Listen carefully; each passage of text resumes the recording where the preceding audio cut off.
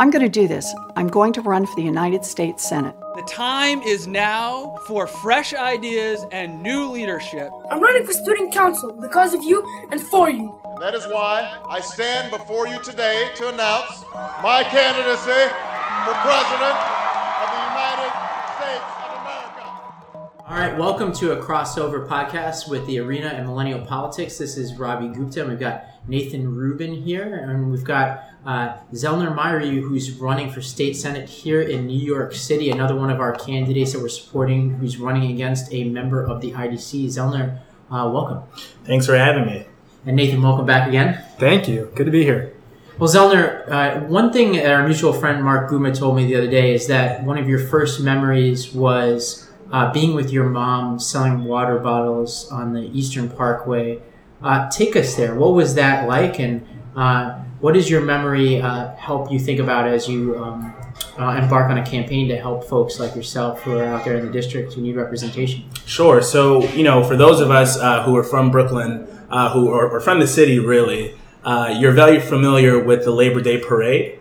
This happens, around Labor Day. And in Brooklyn, it's a big cultural affair. You got lots of people coming through Eastern Parkway. And a lot of people go just to enjoy their time, to celebrate their Caribbean heritage. My mom would go to make some money, and she was a single mom. And so she would go and she would sell water. She also sold jewelry. And because, I was her only son, I was right there with her, selling water and running around, trying to be an extra set of hands for her. And it really reminds me of why I'm running. We have a bunch of people in our district who are just like my mom, immigrants who came to this country seeking opportunities to contribute to our community, being entrepreneurial, and really, if you're from Brooklyn, we hustle, man, and that is what our district is made up of, people that hustle, and right now we don't have the representation for folks like that. Right, we have immigrants who cannot focus on contributing to our society and contributing to our community because they're afraid they're going to get deported.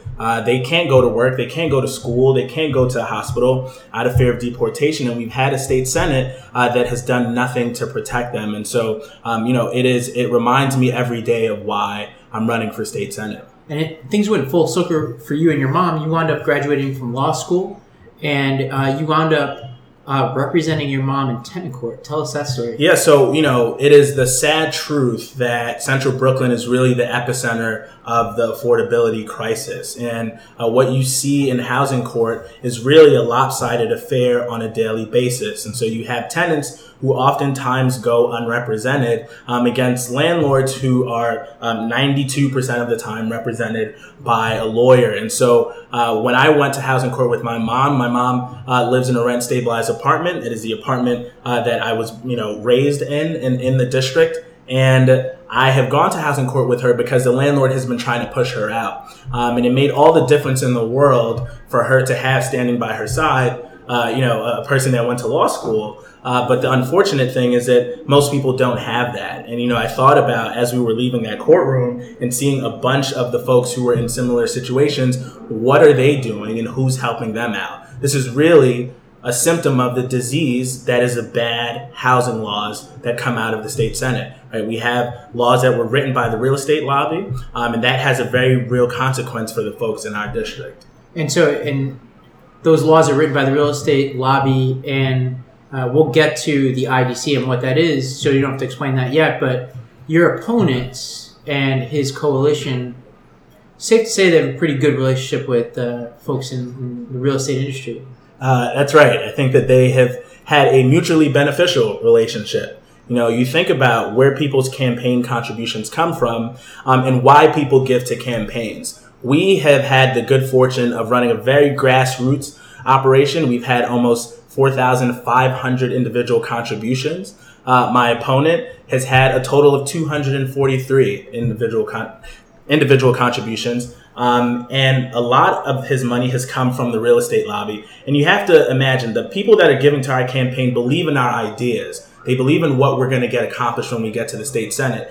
why would someone from the real estate lobby contribute to an individual? It's because they believe that they will support their ideas and their interests, right? And so it is hard for you to come before our community and say, I'm representing tenants, when your single biggest contributor is the real estate lobby. Yeah, and so I mentioned those two anecdotes on the front end about your mom selling water and then you defending her in tenant court because I've been following Senator Hamilton's rhetoric and the rhetoric of some of your supporters online, and it seems to me that they're trying to paint you for something that you're not. That because you went to law school and you were successful, that somehow you are not of the district, you are not of Brooklyn, and that you're not gritty enough for this seat. What do you say to that charge? Yeah, so here is what the penalty of success is in this type of politics. You tell our children, we believe in you. We want you to go to school. We want you to get a good education. We want you to go off and be successful.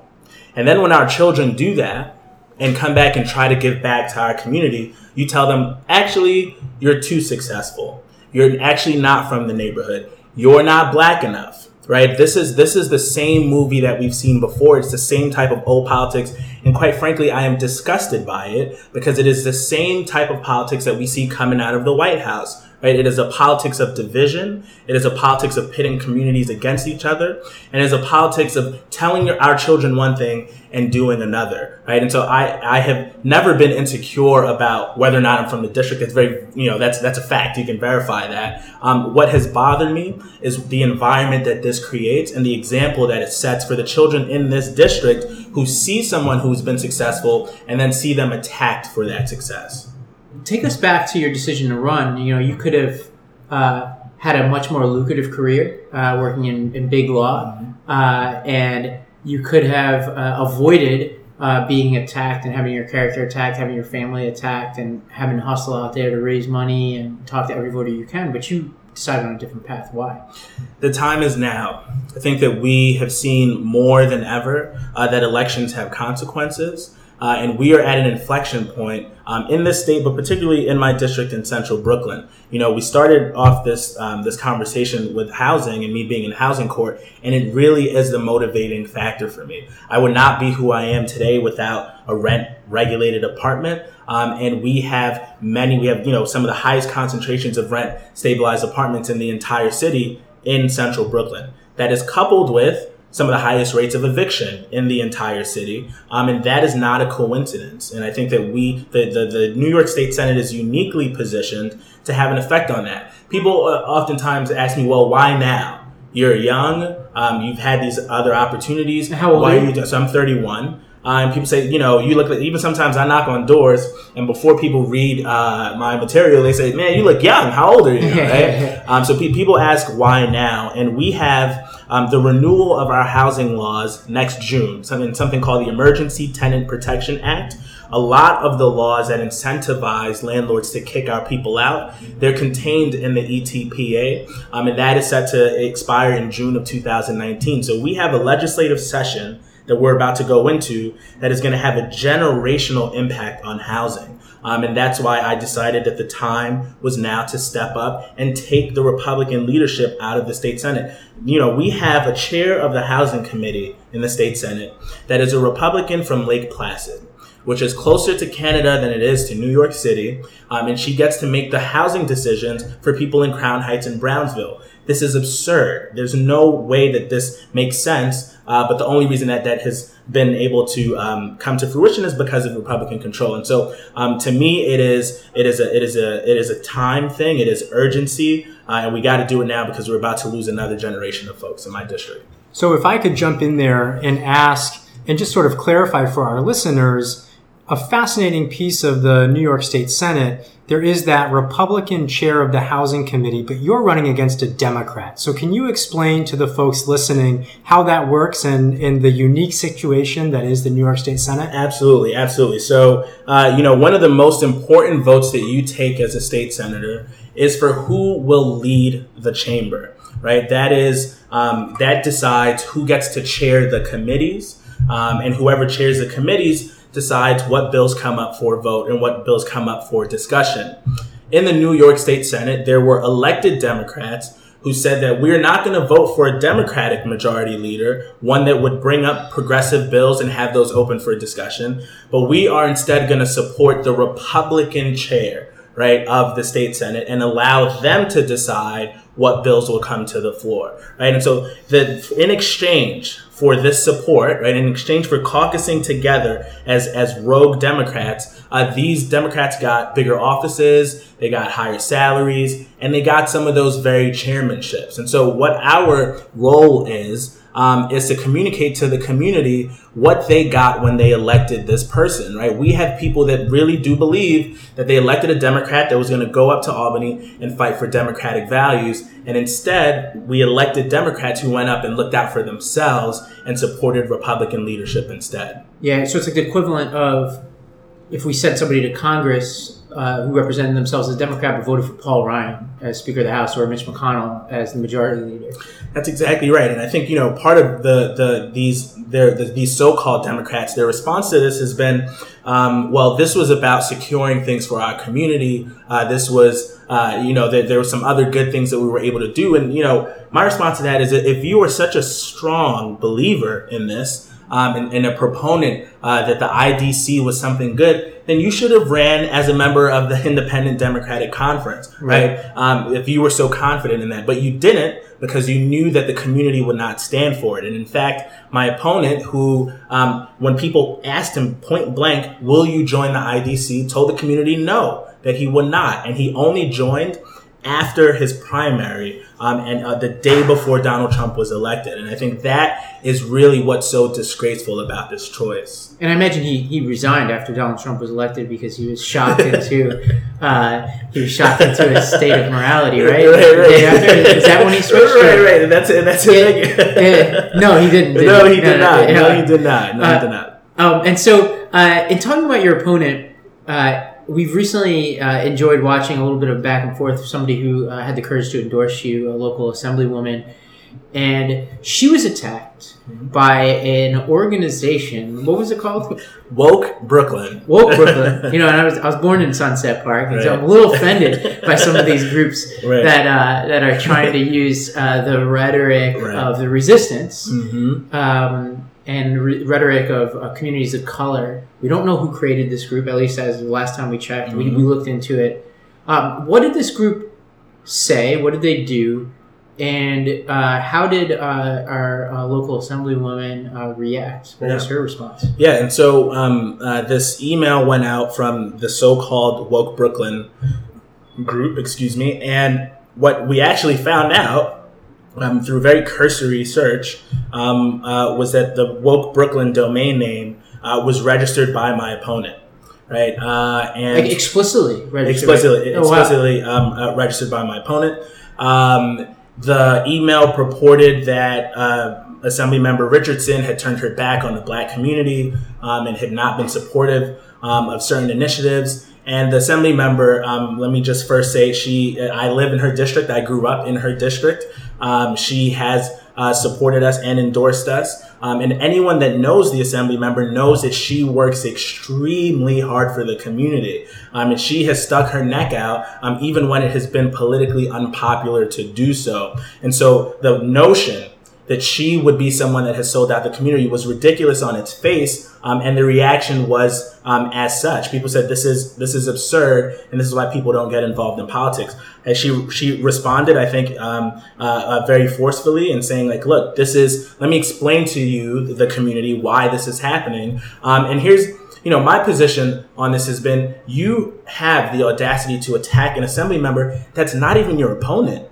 This is not someone that you're running against. You have attacked her because she has expressed support for me. And I really think it shows the strength of the Black women in the district. And it really speaks to the point that when we had the opportunity to elect a Black woman majority leader, my opponent also chose not to support her. And I think that we can't afford to do that, especially in today's atmosphere. So I am very, very grateful to have Assemblymember Richardson's support. We will be out in force in the district. And her assembly district also happens to be the largest portion of the Senate district. And so having her support is going to be very important for us.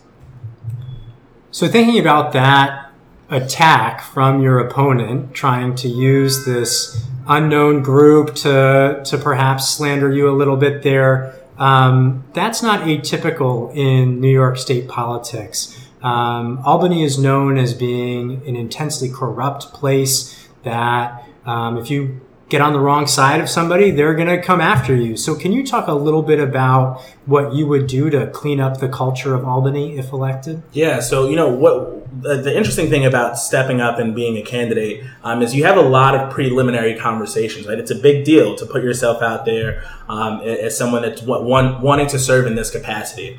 One of the conversations that I had prior to, one of the earliest ones, was like, look, this is going to get nasty. And you have to prepare yourself, not just you, but also your family, because people don't let go of power easily. And so before this even started, I had resolved that this is not personal, right? These attacks would be coming if it were anyone else who was threatening their power. Part of what I'm encouraged about is that we have remained focused on the issues, and the wave that you are seeing across the country will be coming right through central Brooklyn as well. And when we get in, we will have a progressive mandate. I think that is going to allow us to operate very differently than what it is in the past. I don't think it will be typical, right? We're going to have a bunch of people who've gotten in not because someone appointed them, not because they were a staffer for someone. These are people that said we're going to stand up, particularly in the age of Donald Trump, and say enough is enough. So with those wins to our back, I think we're going to have an opportunity to address some of the corruption in Albany. To get a bit wonky, right? We have our corruption laws are really a joke. And it's why federal prosecutors spend a lot of time trying to clean up Albany, when really we should have stronger state laws that will prevent that behavior to begin with, right? But there has been no real effort around that because you're asking the legislators to police themselves, right? And so I think that part of what is encouraging about coming in with some new, fresh faces is that we're not going to be beholden to some of those same interests. And I just want to touch on one point that you mentioned. If elected, you will come in with a progressive mandate, as you called it. Can you touch on 3 or 4 of your main priorities and issues that you would champion if elected? Sure. And so, as I discussed earlier, housing and the Emergency Tenant Protection Act, that is something that I look forward to advocating very strongly on. I also think there are some pockets of our criminal justice system that have not been addressed, right? There are things that everyone, I think there is general consensus around reforming our bail system, around speedy trial reform and our discovery laws and things that help people that get caught up in the system. I'd like to kind of shift our focus to accountability on police misconduct. Mm-hmm. I think that is something that has fallen through the cracks. And I think that we have people in our community that have been abused, people that have been killed, and there has not been the right amount of accountability for that. Right? And this is not an attack on the many, many, many, many good police officers that we have that do their job on a daily basis. But we have laws on the books that protect police misconduct. And I think until we start having accountability on that front, we're going to continue to see some of these abuses. I also think that we have the opportunity to pass very common sense immigration protection in the state Senate, right? We have, as you know, daily attacks from the federal government on our friends and neighbors. And I think that passing things like the Liberty Act, passing things like the DREAM Act, providing driver licenses for everyone, regardless of their citizenship status, those are simple things that have demonstrated support in the assembly year and year and year and year and year and year and year and year and year again, but which go to the state Senate to die. And so I think that the energy that we have coming in this progressive wave will allow us to kind of push these issues to the fore. Awesome. This is your first campaign. Tell us, a lot of people in our community are either running for the first time or considering running very soon. What's been more challenging than you expected, and what are some of the more rewarding moments that have surprised you along this journey? Yeah, no. So you don't have a full appreciation for how important money is until you run, right? And so, you always think, well, this is going to be a battle of the ideas, and who works harder. And I think to some extent that holds true. But raising money is very challenging. And, it's weird to call up friends that you haven't spoken to in years and say, hey, I'm running for state senate. I need you to contribute X amount or Y amount. But as you go along, the reason, that I'm still not entirely comfortable, but the reason why I get more comfortable is because you know that you can't be successful and you can't get your message out without having the resources to do so. And so that's the thing that I think that has been challenging, but where we found some success, given the support that we've received. I think the most rewarding thing is really when I knock on a door and someone starts talking to me about the issues in the community, right? The look that I see in people's eyes, and they say, what are you going to do about X? And what are you going to do about Y? I don't know how I'm going to pay my rent next month, right? I don't know how is it that the laws favor landlords so much, right? Why is it that my school auditorium for my child has not been fixed in 10 years? And being able to say, we can actually do something about this in the state senate. That to me is really an awesome responsibility. And I don't mean awesome in like, awesome, bro, but like as in awe-inspiring, because we have a duty to help these people that are struggling. And so on the days where I don't want to make phone calls to raise money, I remember the folks that I meet on the doors who say, I need you to help me with these housing issues. And seeing those two things merge and that we got to do this in order to get that done has been very rewarding for me. So we just talked to Alessandra Biaggi, who is also running against a member of the IDC, actually the former head of the IDC. And she talked about this fundraising arrangement that the State Board of Elections and the State Supreme Court ruled illegal, where the IDC was funneling corporate money to their candidates, including Senator Hamilton, in an illegal scheme, and that the IDC continues to use even after it's been ruled illegal, and we're pushing the regulator to actually bring an appropriate remedy to bear here. So assuming folks heard that already and understand that issue, and if they don't, there's plenty of stories out in Albany Times-Union in particular about it. You have an opponent who has some issues beyond that. So your opponent has faced other ethics charges related to use of nonprofit resources. What's that about?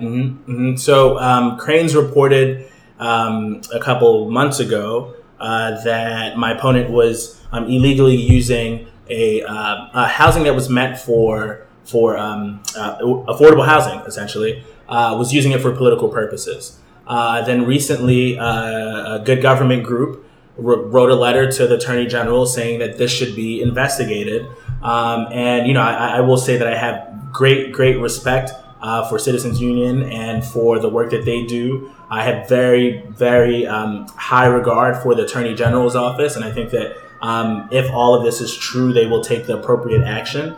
But I think, what this really points to is why people are so disgusted with the political process, right? Because what was meant to be affordable housing, right, has allegedly been used for politics, and it really, to me, is a good analogy on why we don't have the affordable housing that we need in the district. Because instead of focusing on getting good laws on the books and trying to patch up the broken framework of housing in our district, we have instead focused on politics, and we have had folks, including my opponent, who received tens of thousands of dollars from the real estate industry, a real estate industry that has no interest in helping increase the stock of affordable housing. So you just mentioned again that your opponent has received tens of thousands of dollars from the real estate industry. You mentioned earlier that you are running a grassroots insurgent campaign. Can you talk a little bit about some endorsements that you've received and how that has impacted the way that you're able to run this race? Yeah, absolutely. And so, first, and I didn't mention this earlier, we're not taking any money from the real estate lobby, so just to be clear. And so that contrast, when we're on the doors and we're talking to people, I think it's very meaningful because people feel that they can, that they'll have someone that's going to represent them with clean hands on this issue. We have received scores of endorsements from many activists and political clubs that have an interest in seeing progressive legislation move forward. So whether that has been the Working Families Party, whether that has been the Progressive Association for Political Action down in the district, whether that has been, the New Kings Democrats, we have had just a score of support from folks who are on the ground and doing the work, right? I think that we just last week got the endorsements of 4 assembly members who make up a big chunk of the district, and that is unprecedented.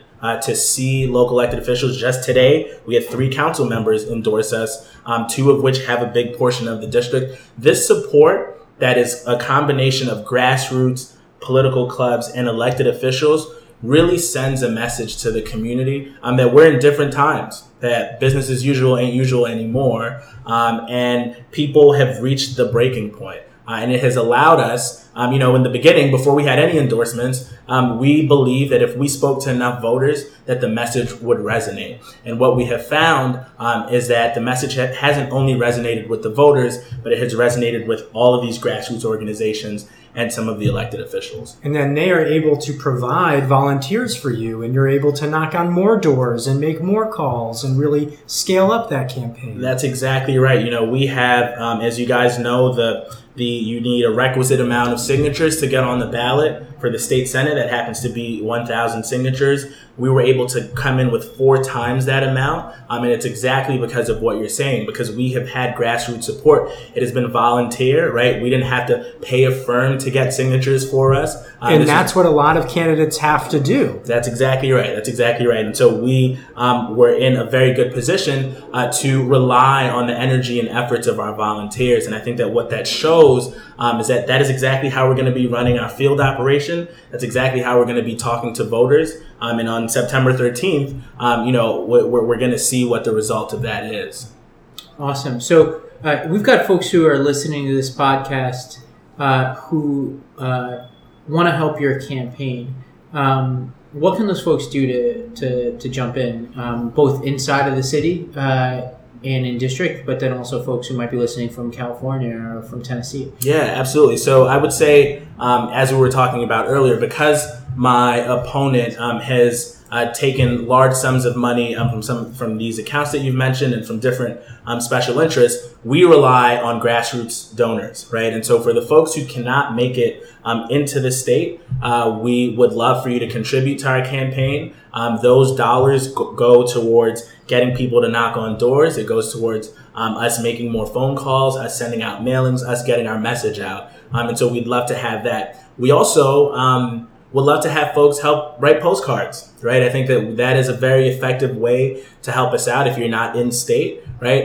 You can contact the campaign and we can give you some addresses and you can reach. How do folks contact you? Yeah, so our website, it is z4ny.com, right? Z4NY. And so you can sign up there. You can reach us directly. We have a bunch of prompts for you if you want to help out in the campaign in that way. It's also where you can contribute. So we'll send you some addresses and then you can send some postcards on why people should support us. If you are in state and you're able to make it down to our office, we have people in the office making phone calls every day. We have people going out to canvass every day, and every single call and door knock matters. And so if you can come down and give us an hour or two, don't feel like that's not going to make a difference. This is going to be a close election, and every point of contact with the voter is paramount. And so please do come by, help us out. It's a fun place to be. We got a lot of young folks in there.